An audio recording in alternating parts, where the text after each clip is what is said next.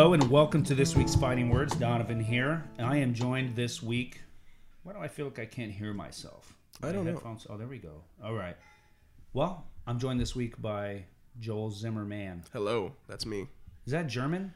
Yeah, I was adopted, but yeah, the surname's German. It means carpenter man.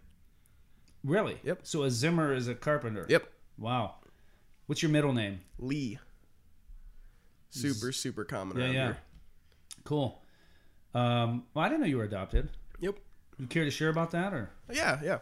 My parents were foster parents for probably a good 10 to 15 years at least. Okay. And they would adopt they had two kids of their own, and then they would adopt the kids that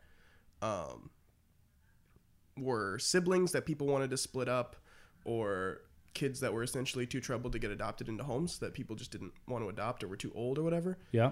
And then I was the kid of one of the adopted kids of theirs.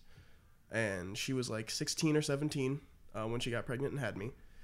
And my parents, who I just call them mom and dad, they're the ones that raised me from birth. They adopted me right away. Yep. I grew up with them and just, yeah, so I'm adopted, but I definitely don't feel like I am missing my quote unquote real mom or anything like that. Right. Did you ever meet her, your birth mom? Yeah. So she became, once I was adopted, she was my sister. Oh. So, because it was her, okay, yeah. her adoptive parents that adopted me. So, I mean, yeah, she was in my life for the early parts of my life. Hold on. Let me back up here. They adopted her first. Yeah. Okay, I know this is what you were explaining, but I obviously missed the and then she had a baby. Yep. Which was you. Yep. And they adopted you. Correct. And then they just raised both of you as siblings. Yeah, by the time I came along, though, she was almost 18. Oh, okay. Yeah, because she was, I think, 17. She got pregnant at 16 and had me at 17, and then she moved out at 18. Like she chose to move out like as soon as she turned 18. So did you not know that was your mother? No, they never hid it from me or anything. I knew from as soon as I was old enough to understand. So they were like, "Hey, that's this girl you've been calling sister is your mother." Yep. And you were just like, "Cool, let's go play Nintendo." Yeah, or were you much. like, you weren't like shocked, like? No. I don't know.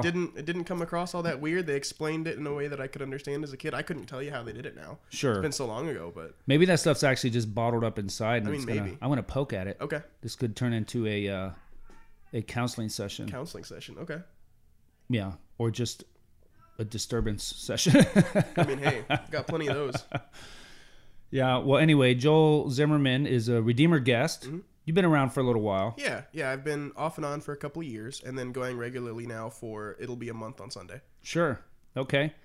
And you visited our group this week, and we got to talking, and you are studying political science. Is that the right? Yep. Okay. And I'm interested in those kind of discussions. So we chatted a little bit Monday night, and I said, well, let's do it.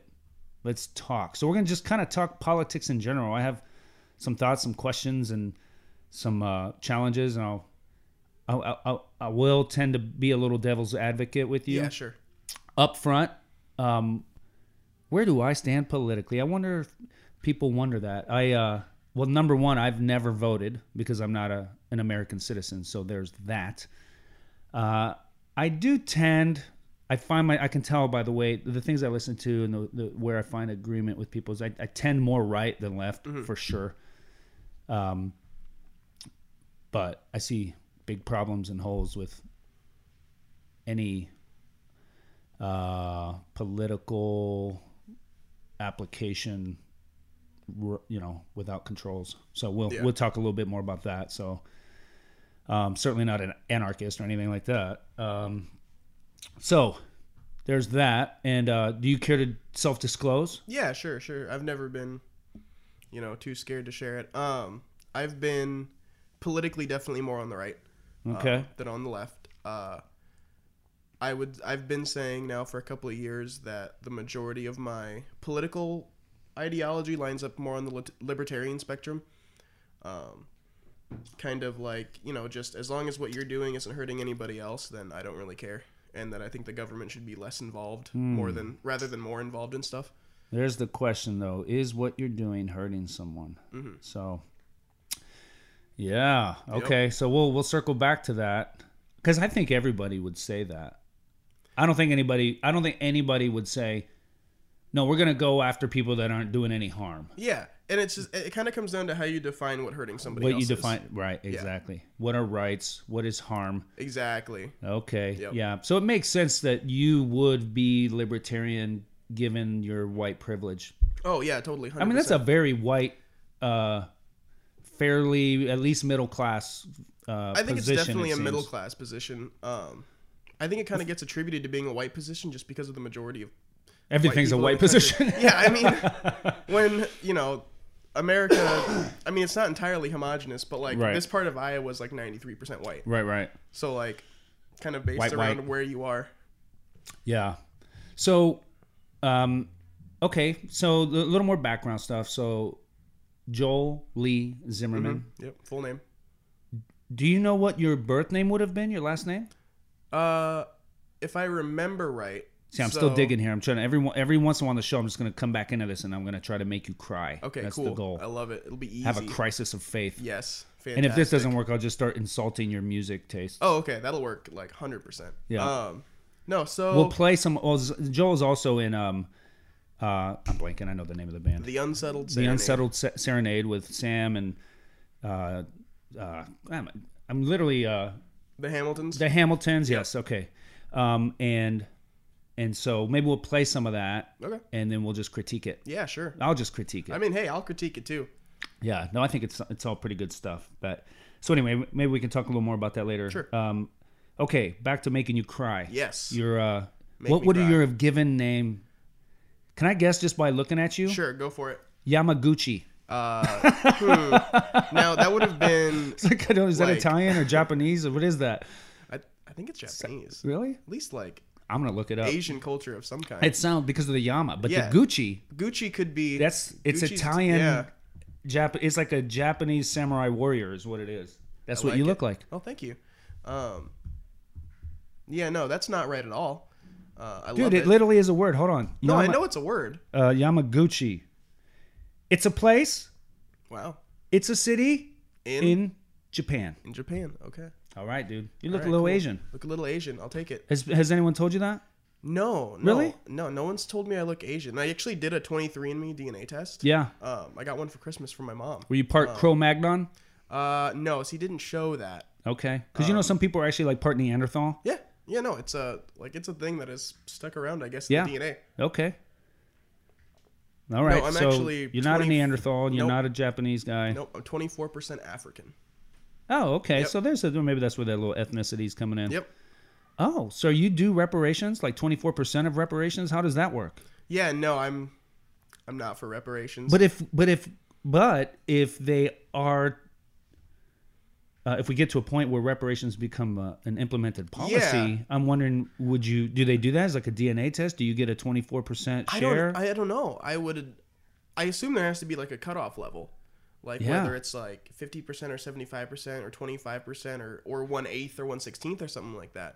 Like with I actually got, when I was going to Wartburg up in Waverly, I got scholarship money or grant money. Yeah. Well, that's it. Like it's all repaired. Yeah. It's all been repaired. Exactly. I mean, I only asked for it because Wartburg's a super expensive school, but like. Oh, take what you can get. Exactly. Man. Okay, so 24% African. Yep. And the rest, what? European? Mostly European, like 60%. Yeah. Irish. Yeah. Great Britain. No Inuit? Any Inuit in there? No Inuit. There's like 7% Ashkenazi Jewish. Oh, that's why you're so smart. Yeah. Yeah, you 7% smart. 7% smart. You know, they actually have, the Ashkenazi Jews have a disproportionately high IQ. Really? Yeah. I mean, according to those types of tests, at least, right? So I've never taken an IQ test. Yeah. Well, you don't have to, dude. Just know. All right, I'll take it. You got the Ashkenazi stuff. Okay. All right. So a little bit of a melting pot there. So who knows what your last name would have been? It would have been Shaka Johnson. Zulu, huh? Johnson. Oh, that doesn't sound. No. Johnson. My friend Johnson. He's part black, part Jew. Yep. Mostly white. Yeah, mostly white. Okay. Why did I bring that up? I don't know. Joel Lee Zimmerman. Yep. All right. So you are studying poli-sci. Mm-hmm. Poli why? Polly, why? Why would you do this? So I think there's kind of a philosophical argument as to why I studied politics. All right. It's I want my career to be like a calling, and I kind of define that in according to like 3 like specific requirements. All right. Something I'm good at, something somebody will pay me for, and something I'm passionate about. Okay. And this fits all those. yeah, for me, this fits all those. I actually avoided politics all throughout high school. Yeah. Until I got to college. I thought there was no point in getting into it or anything like that. I mean, part of it was kind of my upbringing and where I was involved as far as like, we talked about this on Monday that I used to be a Jehovah's Witness. Yep. Do Jehovah's Witnesses, is there a general voting block, or do they tend to be, is it kind of like the evangelical right? Like, so they technically have a voting block, but they're told by the elders of the congregation or just the higher ups in the organization not to get engaged politically. Oh. Okay. So like my parents, I mean, my dad just didn't vote because he just didn't want to go. But yeah. like my Anybody mom got time vote, for that? Yeah, my mom wouldn't vote out of that, and I mean, I was too young to vote, and I got out of the Jehovah's Witnesses at 15, and I wasn't in there by choice, more by my mom went, so I went. Well, you're not here by choice. Ah, dang. there you Next go. level. There you go. We'll come back to that. But yeah, once I got to college, I showed up to Wartburg in the fall of 2015. So, and then that whole semester, that whole year, and then into the next semester was just full of the 2016 election cycle. So kind of whether I wanted to be involved in it or not, I was just kind of thrust into it at a very liberal school, very liberal arts focused, very politically minded school. And it was just, I mean, it was all about... It's on fire. Yeah. It was all politics all the time, basically no matter what class you were in. Wow. So I kind of got forced into politics, and just the thoughts and ideas that were going around that I was hearing in class and stuff just didn't make sense to me. The thing that stuck out was just that nobody was held personally responsible for anything they did. And it was always a group identity or a group responsibility, and that didn't jive with me the way I was. I guess it comes down to like the way I was raised. I had to take responsibility for my actions. So yeah, responsibility. Mm-hmm. Okay, so that's typical, right? Yep. Kind of personal responsibility. Yep. So I spent years listening to Rush Limbaugh. Yeah. Glenn Beck. Listen to that guy quite a bit. The Blaze. Jordan Peterson, although he's really a liberal, but he's not like a radical. Classic. He's like a classic liberal, yeah. But he tells young men to take responsibility. In some ways he's, I guess, that's why he's not a hardcore liberal. Yeah. I'm reading his book actually, 12 Rules for Life. Yeah. So it's interesting. So here's where I get in. So this is where it gets tricky for me, because there's all these tensions in life. Like, I need to take responsibility for my life. I want to raise my kids to be responsible. I want humans in the culture. I just affirm that. Yeah. Take responsibility. Okay. And then I have these other, which is, I think, a biblical mandate, right? Like, take care of your kids, right? Provide for your household. Yeah. Work. If anyone does not work with his hands, right, he's worse than an unbeliever. It's like, oh. And then I have these other biblical truths, like, what do you have that you did not receive? And the answer to that is nothing. So, like, am I where I am because I've been responsible? Paul seems to say, no. Right. It's all a gift. So there's that. And then things like, you are, when you are trapped in sin, you're trapped. So to the extent that sin is affecting your ability to be a responsible citizen, you are hooked on drugs, you're lazy, you are, not paying your bills. You're a liar, like whatever it is. And so, Right. so now you're not able to be a productive, contributing member of society, and you're being irresponsible. Right.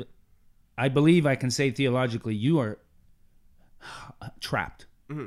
That for me to just say, hey, man, take responsibility, it's kind of like telling dead men to walk. Gotcha. Right? So this is where I say I certainly feel like I tend right, Mm-hmm. but then there's these big things, and we'll keep discussing more of these that make me go, And I do believe in systemic injustice, Okay. whether that would be, some of that is probably intentional. There's some bad dudes out there. Yeah. Some of it is, hey, we live in a broken world, and like, of course the system is broken, and if you're already like, down and out, it's like this, so now so I know people who are, born addicted to drugs, discipled poorly, if at all, raised on the streets, just given over to foolishness, just like, and to some extent, I would say that describes my life growing up. Sorry, mom and dad, but that's just, these things all happen on a spectrum. I know people who are way, way down on the spectrum, and I was in no position. I think I was responsible to take responsibility. I think this is the biblical tension. Like, Okay. I am guilty and responsible, and yet I also believe I was unable to take responsibility. Sure. I had an inability.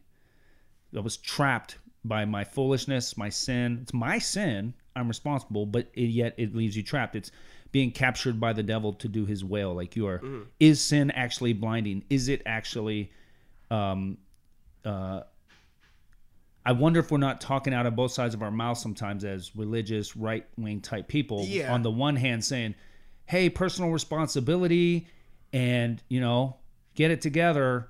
And then we're at the pulpit saying, you're helpless before God. And maybe we don't see that these things are connected. It's like, well, you're helpless morally, but not fiscally. Right. But I think like your morality impacts your, those things, ability to be responsible, to keep a job.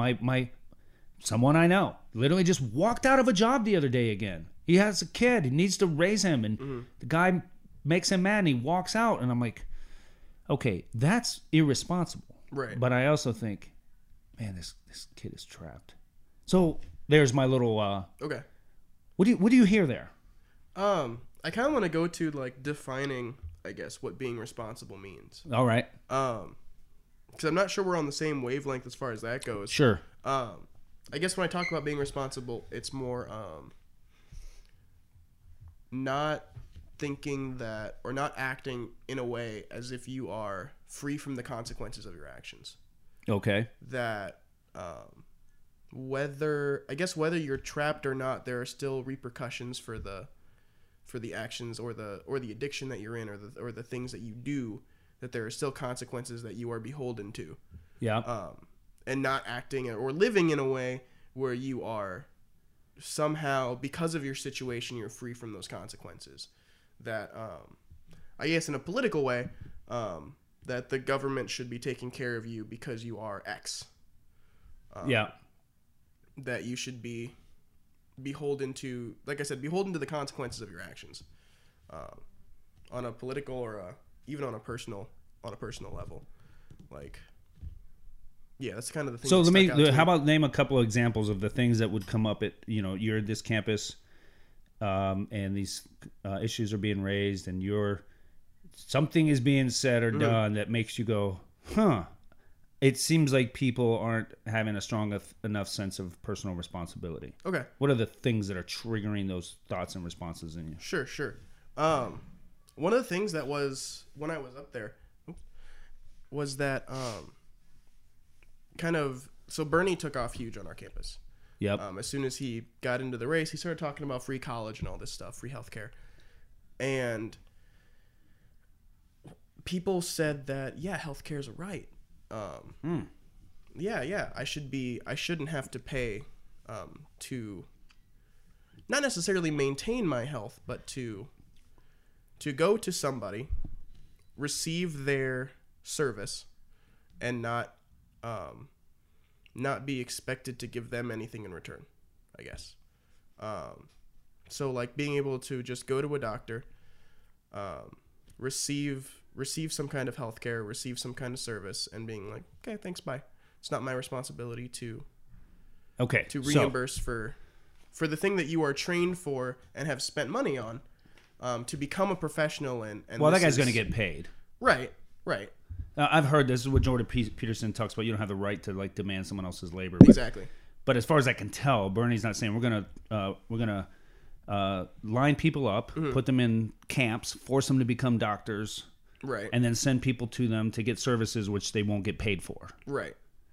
He's just saying that the way these things are going to be paid is that there's going to be a collective pool through taxation, similar to.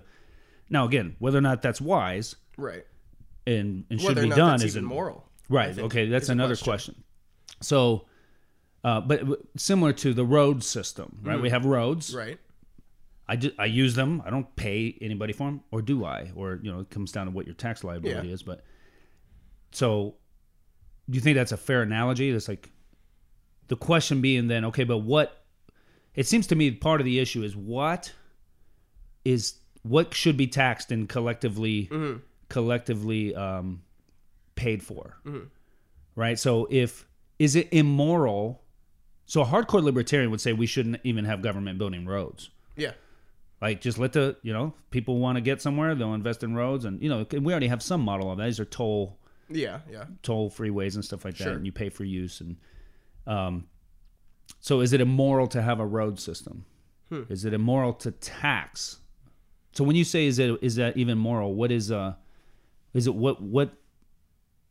would be an argument for it being immoral to have a single payer healthcare? I think so part of it's the question of like how we just talked about, right?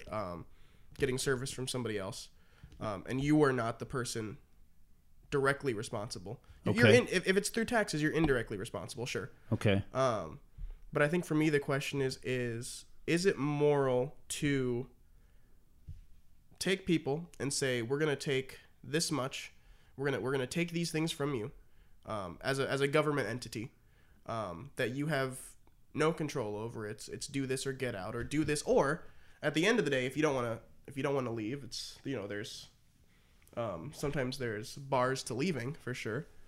But at the end of the day, we're gonna take this money, and if you don't want to give that money, big men with guns will come to take you away. So this is a pretty classic taxation is theft, libertarian. Yeah, essentially. And that's not necessarily to say that I'm not willing to pay taxes for things. I think some people take it to the absolute extreme where it's just like no taxes whatsoever. The government has no responsibility or power to tax or do these things. It's kind of the revolutionary argument of taxation without representation, of like, you're going to take these things from me and I don't get to say where they go. Okay. So, well, that's helpful. I think part of the problem is that, is statements like taxation is theft. Mm-hmm. It's like, well, that's not nuanced. No, it's a super political statement at this point. Right.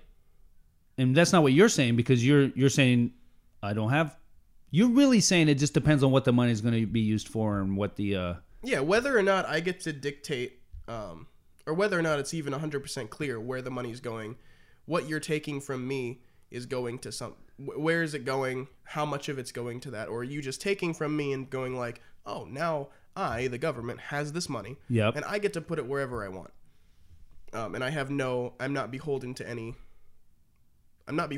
authority to. How would that decision be made then? So let's say, okay, so the government is taxing, all right? They are, and they're just to some of the. I think a big part of the issue. Let's just take a traditional left and right approach, and kind of put libertarians aside for a minute, because they're just really going to push small government. We can come back to that, but basically, there's a pool of money that the government has taken, right? Which seems to me, I don't think that's immoral. I think that it seems to me when the disciples come to Jesus and say, "Should we pay taxes?"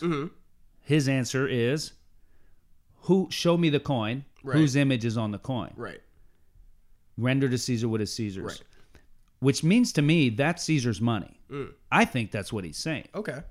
And you render to God what is God's. Well, what is God's?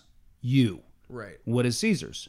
The coin. Okay. So Caesar can't steal what's his. Gotcha. Okay, so you don't have to participate in this, right? You may think you do, but you don't. You can go live in Antarctica or something. I mean, Right. it's practically going to be impossible, but you could go, take a little bit of money, buy a little land, and go forage off the land and fish. You don't want that. You want the roads, the internet, the amenities of this society that has been built collectively. I think what Jesus is saying is like that's Caesar's domain. Okay. So when Caesar comes and says, "Hey, I want 10%, 20%, 40%," it's not inherently wrong for him to do that. I wouldn't say it's theft. Okay. I think it's going to cross a threshold that's going to be unhelpful and lead to unrest. Okay. It's going to be very practical. Can you tax people 15%? Apparently. Can you tax them 30%? Apparently. Can you tax them 80%? Well, you're going to have a revolution. And so the question then is comes down to allotment. What are we going to do with this money? Right. And people that tend left are going to tend a little more toward, these are general categorizations, toward social programs, right? Right. Welfare, housing, education, healthcare, that kind of thing. Right. But Republicans aren't necessarily slashing the budget. Oh, no.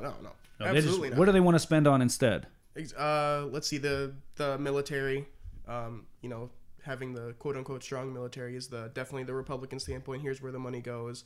Or they want to spend on... Well, and education, I would say. Yeah, education. They're probably not going to go as extreme and throw preschool and college into that, but they're going to want to fund education. Yeah, they fund education. They fund...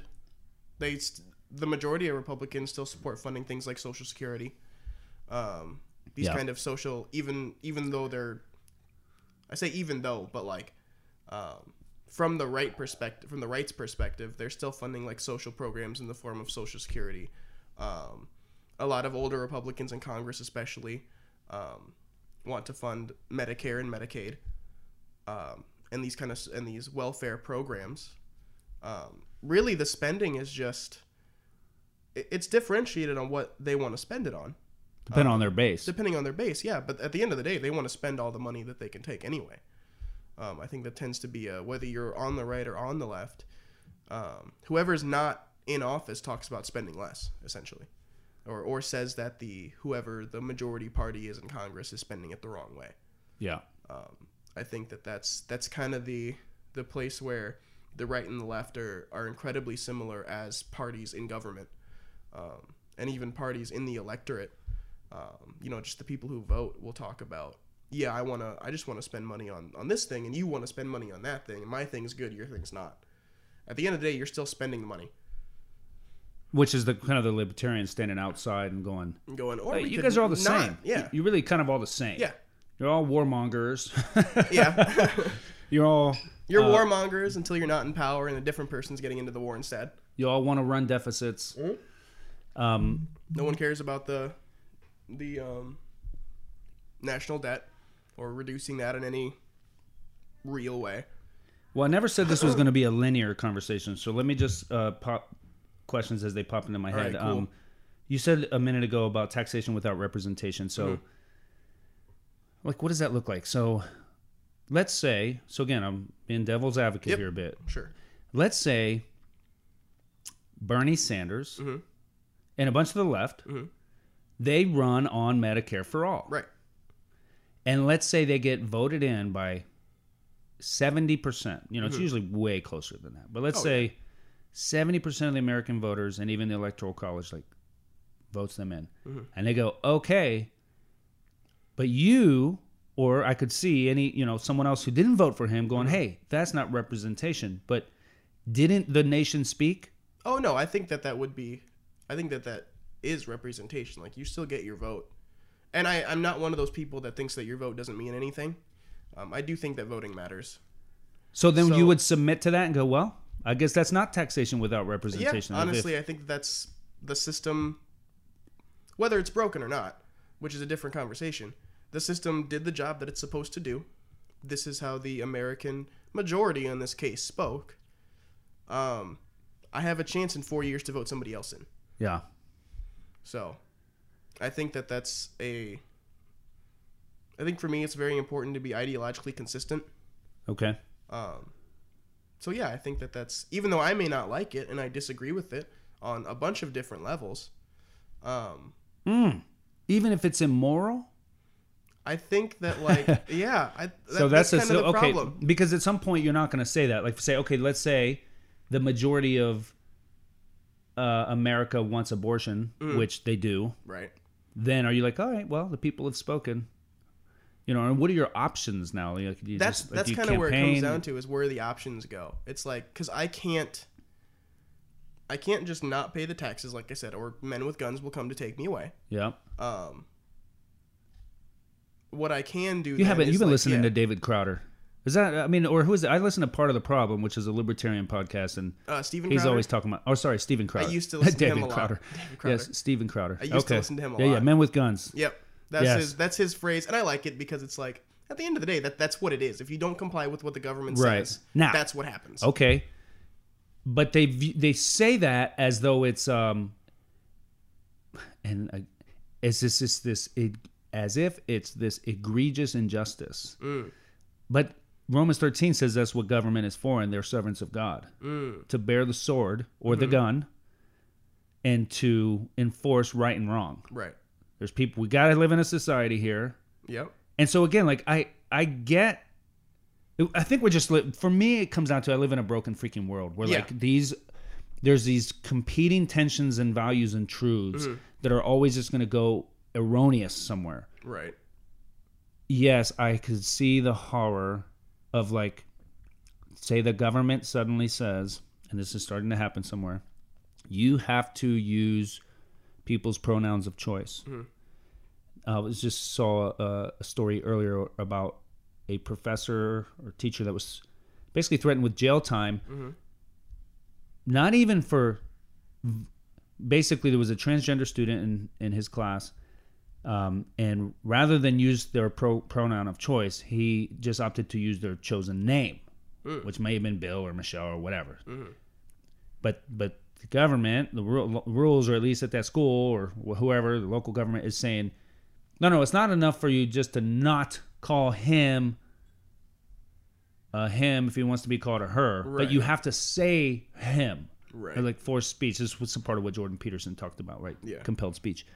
Okay, so let's imagine that just continues to grow, and now the government says, you're going to go to jail if you don't do that. And like, man, I do not get excited about the idea of men with guns coming, putting me in a cage, and my family and everything, you know, like. Right.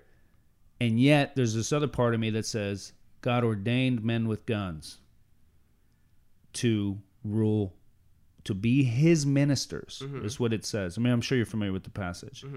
They are his ministers to punish evil and do good. And yet they're going to be corrupt. Right. But Paul knew that, so did God. Right. You know, so it's like I'm living in these tensions where I get crippled, and sometimes I'm thankful I don't get to vote because I don't know what the heck I would do. Yeah. Just like, oh, so all right, where did I rabbit trail? Men with guns are going to come, lock you up. Well, how do you think through that? The idea that God ordained men with guns to put some people in cages. Shouldn't that happen to some people? Yeah. No, I definitely agree that it should happen to some people. I guess there's somewhere along the line, and I'm not sure where to define it. Yeah. One of my favorite terms in politics is there's three ways to answer a question: yes, no, and I don't know. Sure. I think often the most truthful answer is I don't know. So I don't know where exactly the line is to define where. This is what the government says, and these are the men with guns or the men with swords, whatever. These people are ordained by God to come and take you away if you don't, you don't agree to do what the government in power says to do. I don't know where the line is where you should continue to stand up for your values despite the consequences. Kind of what I was talking about earlier, taking the recognizing that there are consequences for your actions, whether they're just or not. Well, I think that's probably where it is. It's where it becomes intolerable. Right now, the reality is, I think we're not suffering enough to have to. Exactly, and I don't want to be forced by the government to say words that I disagree with on a personal level, but also, I don't think that's. I don't know if that's enough to just be like, okay, I guess I'll go to jail now, just because I don't want to say a word. Right. Like, even though I may personally disagree with it. Yeah, bye, kids. Yeah, exactly. You have a family.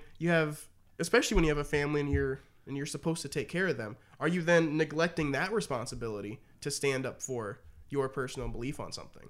And I think it's a kind of a gray area, but I don't think that is responsible, like we talked about earlier. And I don't necessarily think that it's a good thing to just be like, well, I believe in this so strongly that I'm just gonna guess my family will take care of themselves. Are you a patriot? Depends on the definition. How do you define it? Let's look up. Let's find a neutral definition here. Sure. You looking it up? You look up one. Okay, yeah, I'll see if I Well, can we're find both going to something. get the same results because Google runs the universe. The algorithms, yeah. Patriot definition. Okay. Ooh. A person who vigorously supports their country and is prepared to defend it against enemies or detractors.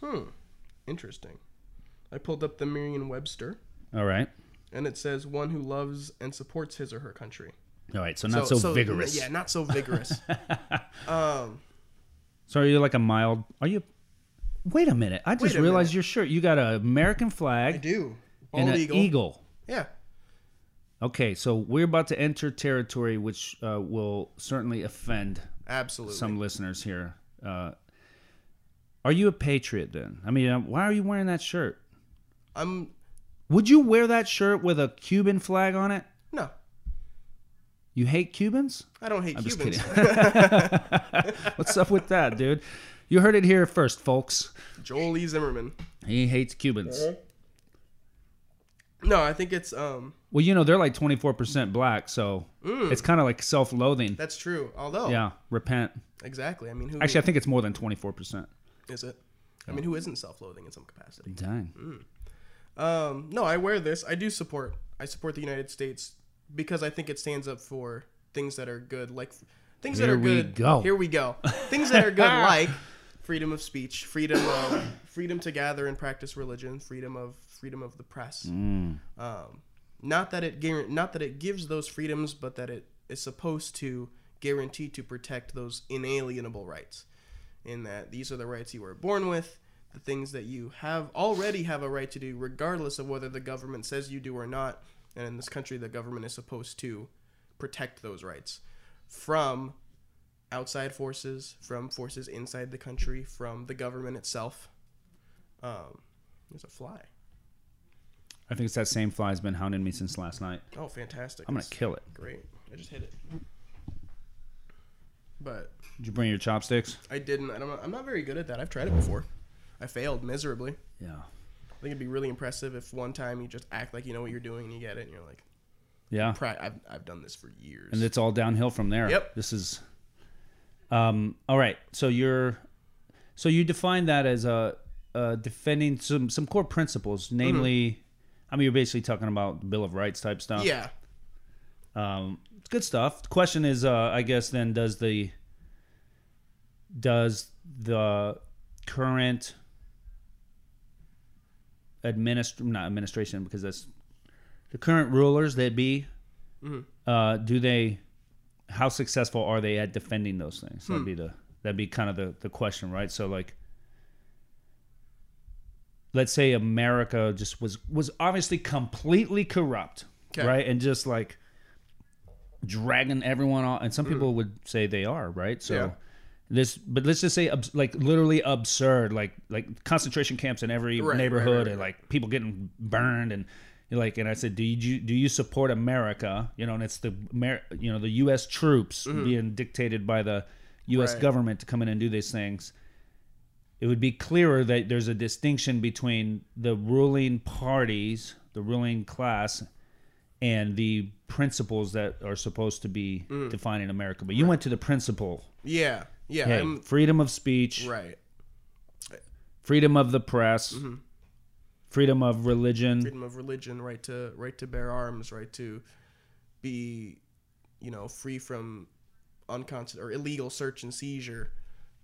You can go through the whole.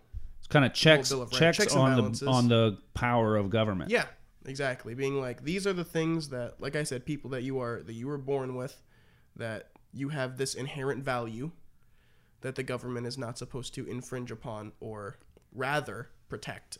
Now, I think most people would celebrate that, with the exception of probably the right to bear arms. There's obviously people that would it's certainly a heated but debate. I don't think anyone's going to say we shouldn't have freedom of. Well, depends. Are the people who say that the government should force you to use somebody's pronouns saying that freedom of speech is no longer a priority? I would argue that yeah. I think they would say you have freedom of speech, but not the freedom of hate speech. And so again, this comes down to it just comes down to definitions, semantics. Because even Everything. a strong libertarian agrees that you shouldn't. There's always been limits to free speech. Right? The classic is you can't run in a crowded theater and yell fire. Right. Like things that are a call to action, for example. Okay, so the difference between saying like I hate Jews versus let's kill Jews. Exactly. Right? Exactly. Both are abhorrent, I think, and, are not things that a decent person should say. However, as unpalpable as it may be, I think that the first statement is protected and the second is not. Okay. But there's disagreement on that, and things that you have in the first category, which are just declaring things versus calling to action, are starting to find their way into what's banned as acceptable speech. Right. Like, really, this is impacting the Christian world, the Christian church. We're not seeing it here as much, but in Europe and in Canada, we're starting to see pastors arrested for preaching biblical views on gender and sexuality. Right. That's hate speech. Yeah. Right. Okay, so you're generally a fan of the Constitution as it stands. We were talking the other night about the limits of the Constitution, about how it's not clear enough. Yeah, we were talking about that. As far as, I don't remember who you said it was.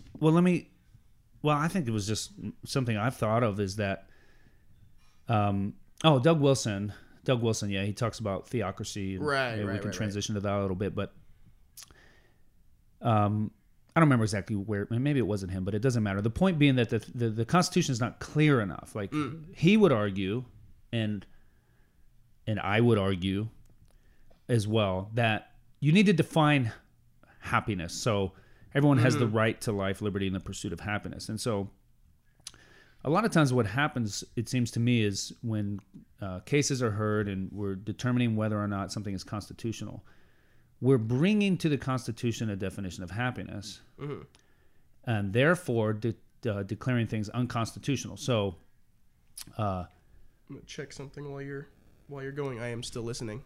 Yeah. So, for example, what is that? No, let's get out of here. So, for example, let's say gay marriage. Sure. It's been declared that denying gay people the right to marriage is unconstitutional. But that literally is never mentioned in the Constitution. No. So how is it being defined as unconstitutional? It's because it's being decided beforehand, a priori, that is a good thing that leads to happiness. And then the Constitution says you have the right to happiness. Therefore, to deny that is unconstitutional. Right. So what the lack of specificity of defining what happiness and human flourishing is leaves the Constitution open basically to invasion by any idea that's predetermined as happiness. Right.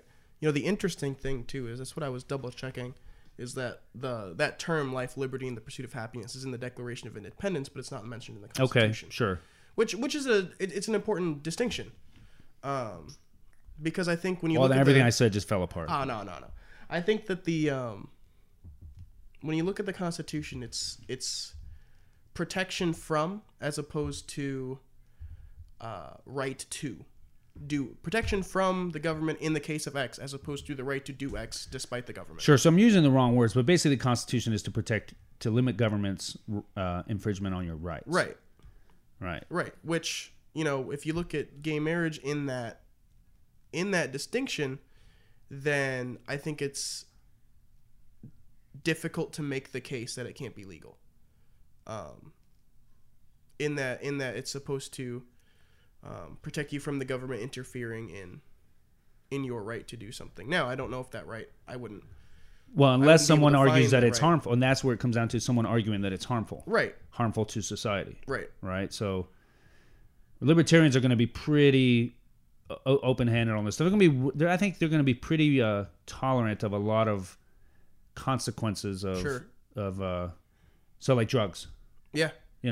Hey, just make all drugs legal. Heroin, whatever. Like, why? Otherwise, you end up with the drug war and the government overstepping. So let's get rid of that. Let's legalize drugs, and I've heard arguments not just for marijuana, but for like heroin. And there's cases of places where this has happened, and the more traditionally conservative argument is, hey, that's detrimental to society. Right. Things like prostitution, things like sexual deviance, whatever falls in that category for you, things like drug abuse. Right. Therefore, the government is protecting the general public by infringing on those rights, right? So generally, the government shouldn't infringe on our freedoms, but when we step out of line and do things that are damaging to other individuals or society as a whole, the government's going to take your freedom. They're going to put you in a cage. Right? So again, it comes down to whether or not you agree that these things are detrimental. And that's what I think has happened, is that the general consensus has changed. There used to be a general consensus that, let's say, homosexuality was wrong, gay marriage was not going to be beneficial for society. Right. But once that general consensus changes, now the government comes in and says, to deny people that is an infringement on their rights. It's not harmful to society. Right. So again, the Constitution doesn't define all that stuff. It leaves it open. It leaves it open. And I think for the current population, really, to determine that. Because society continues to change. Society evolves. Society doesn't tend, at least in America, especially as kind of a cultural melting pot, society continues to change as time goes on. So what may be good for the society may change 10, 15 years from now. Yeah, they may need a dictator. Yeah, you never know.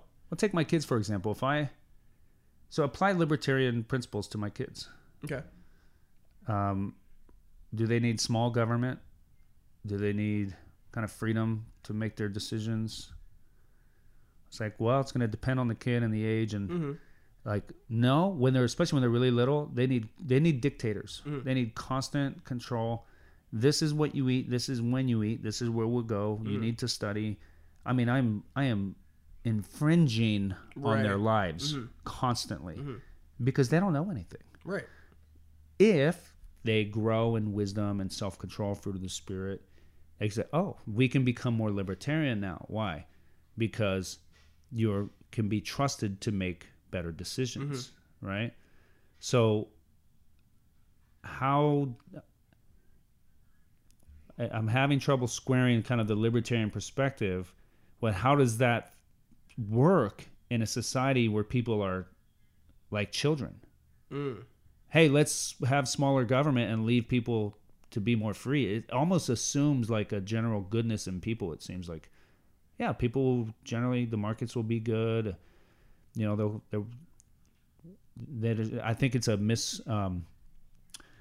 understanding of the depravity where people will go. Sure. Or it's kind of like take Iraq for example. Like I would argue, they needed Saddam Hussein. Why? Well, look what happened when he's out. Right. It's like, well, they're not unified. They're at one another's throats. It's not a flourishing society. There's tons of warring factions, tons of bitterness and hate and all this and lack of resources. And like, if someone's not in there, kind of putting a smackdown, it's going to get worse. And that's what happens, right? Saddam goes out, you have a power vacuum. And that's not just Saddam. This happened in Libya. Oh, yeah. Libya. So in other words, again, this just gets down to these complexities. Should we say, hey, Iraq really needs to be function in a libertarian manner, or does it need a dictator? What's better? Well, I don't know. I think it depends on the context. Hey, take gun control. So one of the things I hear, and I have guns, and I'm sure, great, let's have guns. People say, hey, when we were, kids, or 50 years ago, mass shootings didn't happen. So the issue isn't the gun. Right. The issue is the people. Okay, that's true. So let me use an analogy. Sure. I leave knives out in my house. Kids are fine. Something changes in home culture, and kids start picking up knives and stab each other. And someone says, maybe we should put the knives away. And I say, hey, it's not the knives' problem. Last week, they weren't stabbing each other. So let's leave the knives out. I feel like that's kind of part of how the right wing sounds. Like, I can see that sometimes, yeah. Yeah, like, okay, maybe you're right. Maybe the problem isn't the knife. The problem is the kid. You're right. The kid's out of control. So should I give this out of control kid access to guns? Or maybe we should lock them up. And again, I don't know what the answer is, because now we're going to lock up the guns, and the government's going to, we have no way to defend ourselves if the government goes corrupt. So again, man, I just find myself like, I feel like I can see the benefit in the truth in all these arguments and sides, and I don't know what the way out is or what the way forward, other than mass revival. Yeah. Like if everybody was just loving Jesus and loving people. Yeah. That'd be it. Are you for a theocracy? I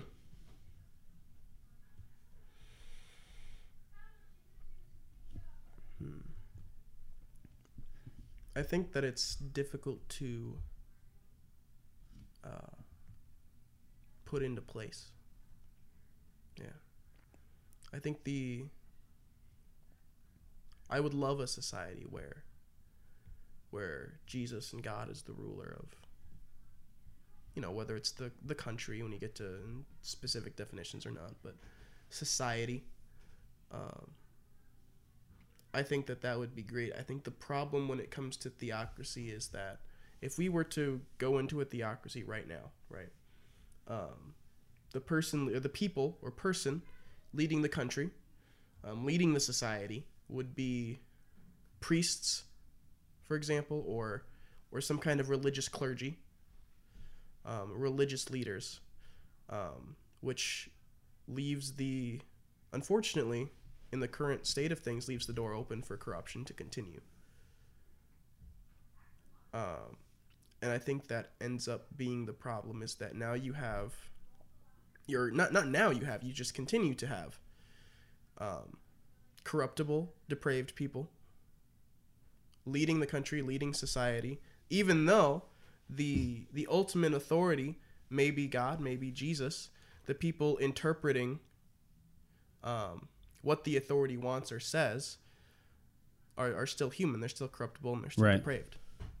So but isn't that true whether or not they're so let me define theocracy. So you're always going to have problems. Sure. You're always going to have human error. Sure.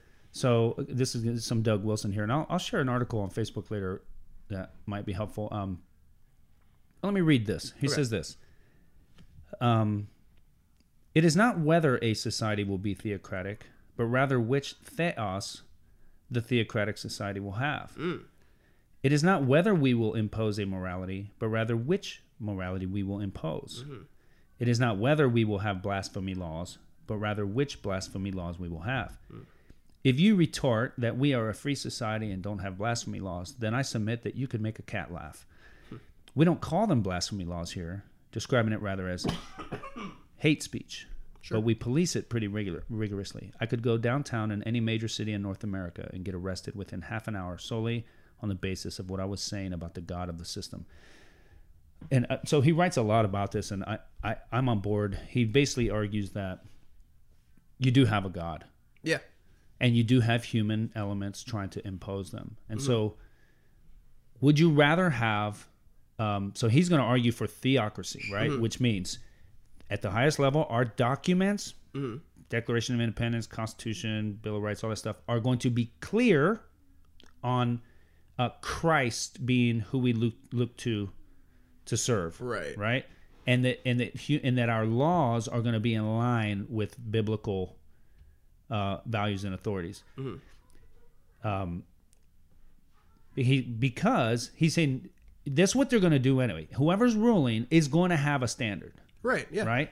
So right now they're just appealing to some secular humanist standard, which is subject to change, right? But let's at least have the right one.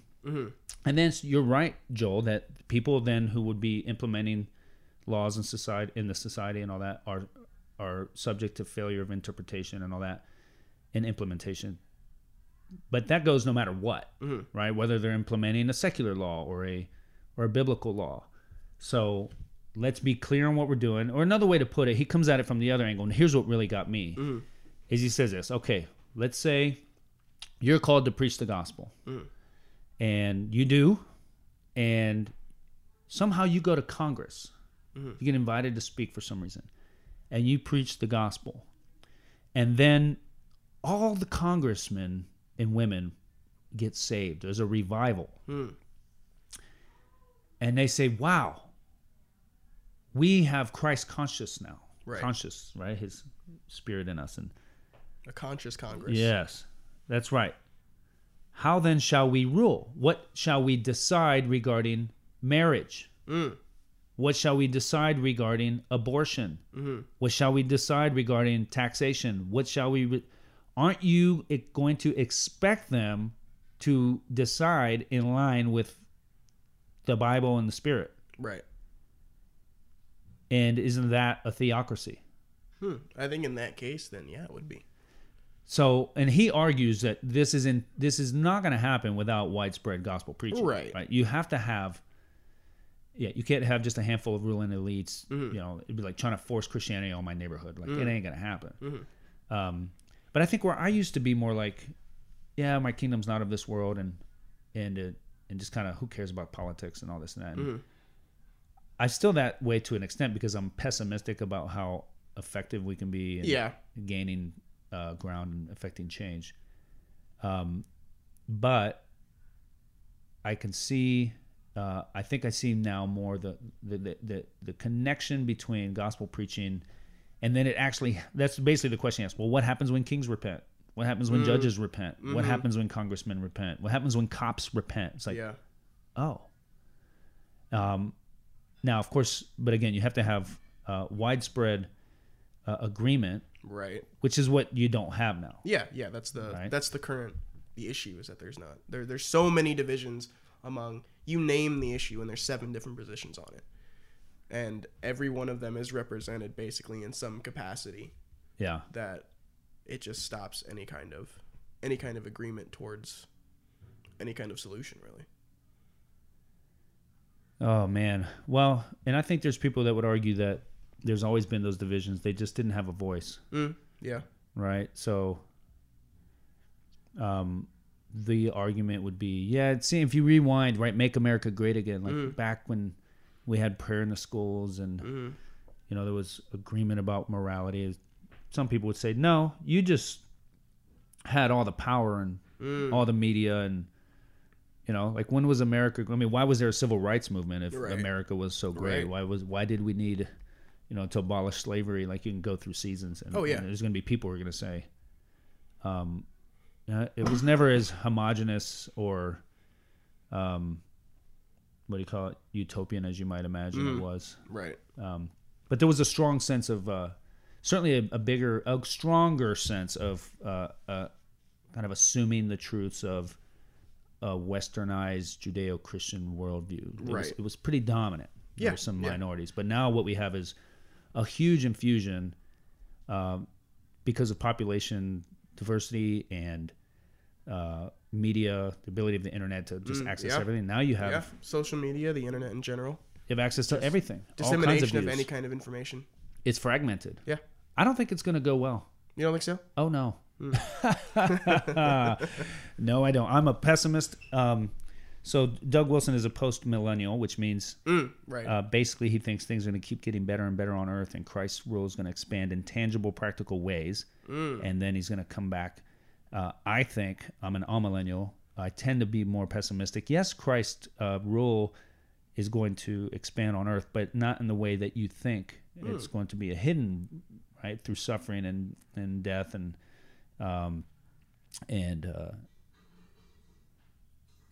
yes, not through earthly human flourishing. So whatever, we can go back and forth about that, but that gives him an optimism that I don't have. I tend to think I wouldn't preach this as hard doctrine, but I tend to think that kind of cultures and civilizations like get their run at the gospel, and there's like this season of flourishing, and then it kind of goes away, and you can see that. I think you can see that in America for sure. Yeah. And I guess it could come back, and I mean, we preach the gospel, and I do pray for revival, and we're allowed to preach the gospel. Yeah, which is something that a lot of countries don't have.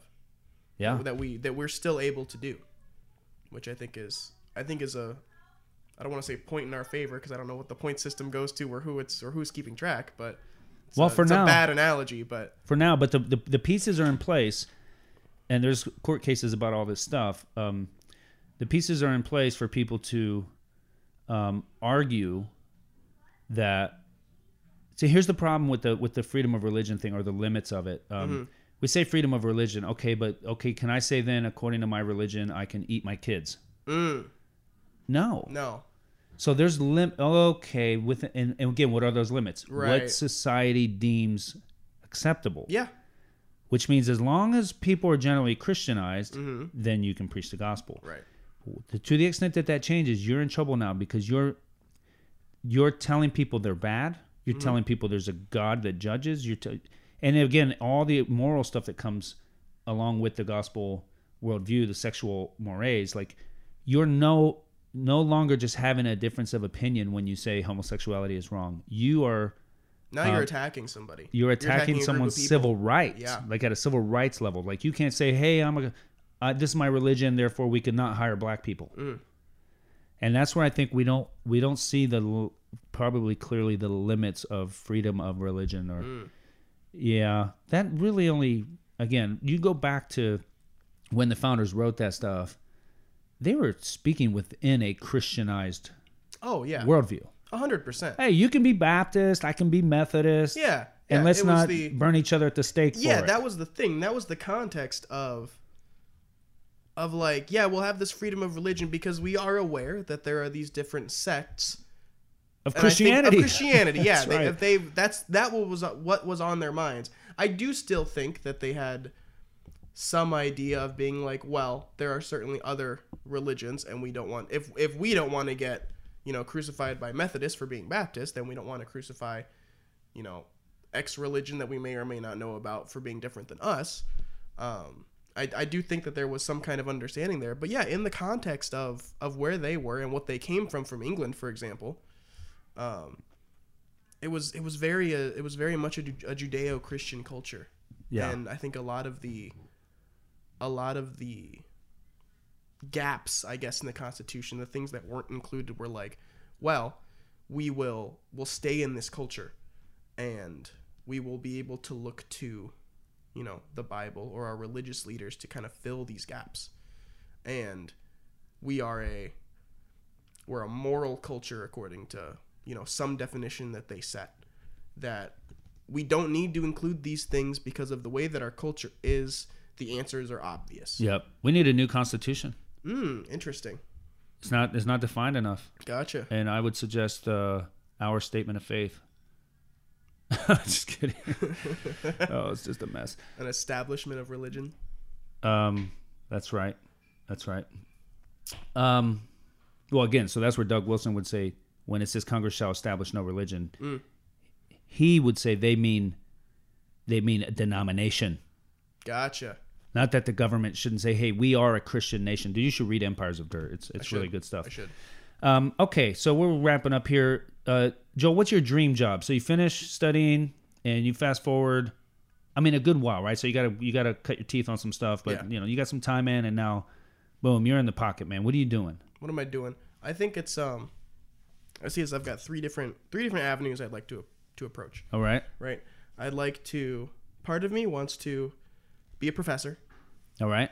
At a school, imparting, basically what is my interpretation of various political thought. Yeah. And teaching people. Another avenue is going into government in some capacity. All right. And my reasoning behind that is I think that through the grace of God, I may be able to help make some people's lives better. Yep. Despite a broken and depraved system full of and run by broken and depraved people, I think that through the grace of God and through his power, I may still be able to help some people. Okay. And then the third avenue is, the band taking off essentially and being being a rock star, quote unquote. Yeah. I guess. Well, that would be fun. That'd be fun. It'd be a lot of fun. I think at the end of the day, all of these, each avenue I pursue, seeks after glory in some capacity. Are you saying that as a bad thing or a good thing? I think it's a good thing. Okay. I think it's a good thing. I think recently I was reading Romans 2 where Paul talks about the man who seeks, what is it, glory, immortality, I think is a word that is used, and a third thing that I can't remember will be given eternal life. So I don't necessarily think that seeking glory is a bad thing. Yeah. Right. Well, I think we're made for glory. Yeah, exactly. We're made for I Romans 8. We're made in the image of God, and God justly and righteously seeks glory. And I think that we have a natural inclination that is not a bad thing to see glory. Yeah, good. That's right. It can be corrupted, but as long as it's of course, unified by faith, by grace through faith with who we are in God, and we're expanding His fame. And I think when I receive glory, it glorifies God. Yeah. But generally the church is taught not to do that. But that's right. Romans 8, the creation eagerly awaits the revealing of the glory of the sons of God. Right. So, good. Okay, well, we're a few minutes over time here. Thanks for, again, partaking in this meandering conversation with me. Boy, I'd love to do it again and talk about, demonic control of the United States. 100%. Let's do it. I've talked about it a bit before, but I'd like to revisit that. So, anyways, Joel, thank you again for the time. Thank you for having me. It was a lot of fun. Yep. All right. We'll see you all later. Bye. Bye.